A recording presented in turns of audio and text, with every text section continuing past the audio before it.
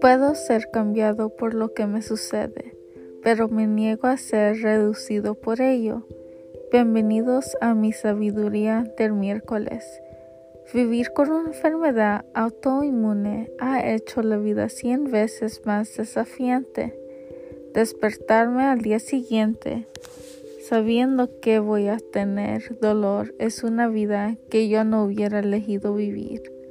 Pero Dios, el universo, lo que tú creas, sabe que yo iba a poder hacer esto.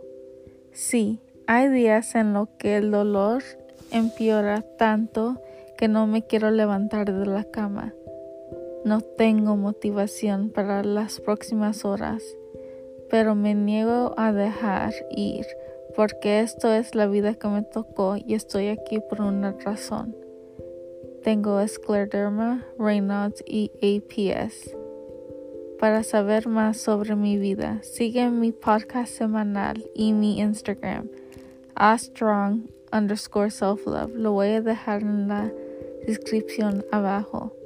Te veo la próxima semana. Mantente fuerte.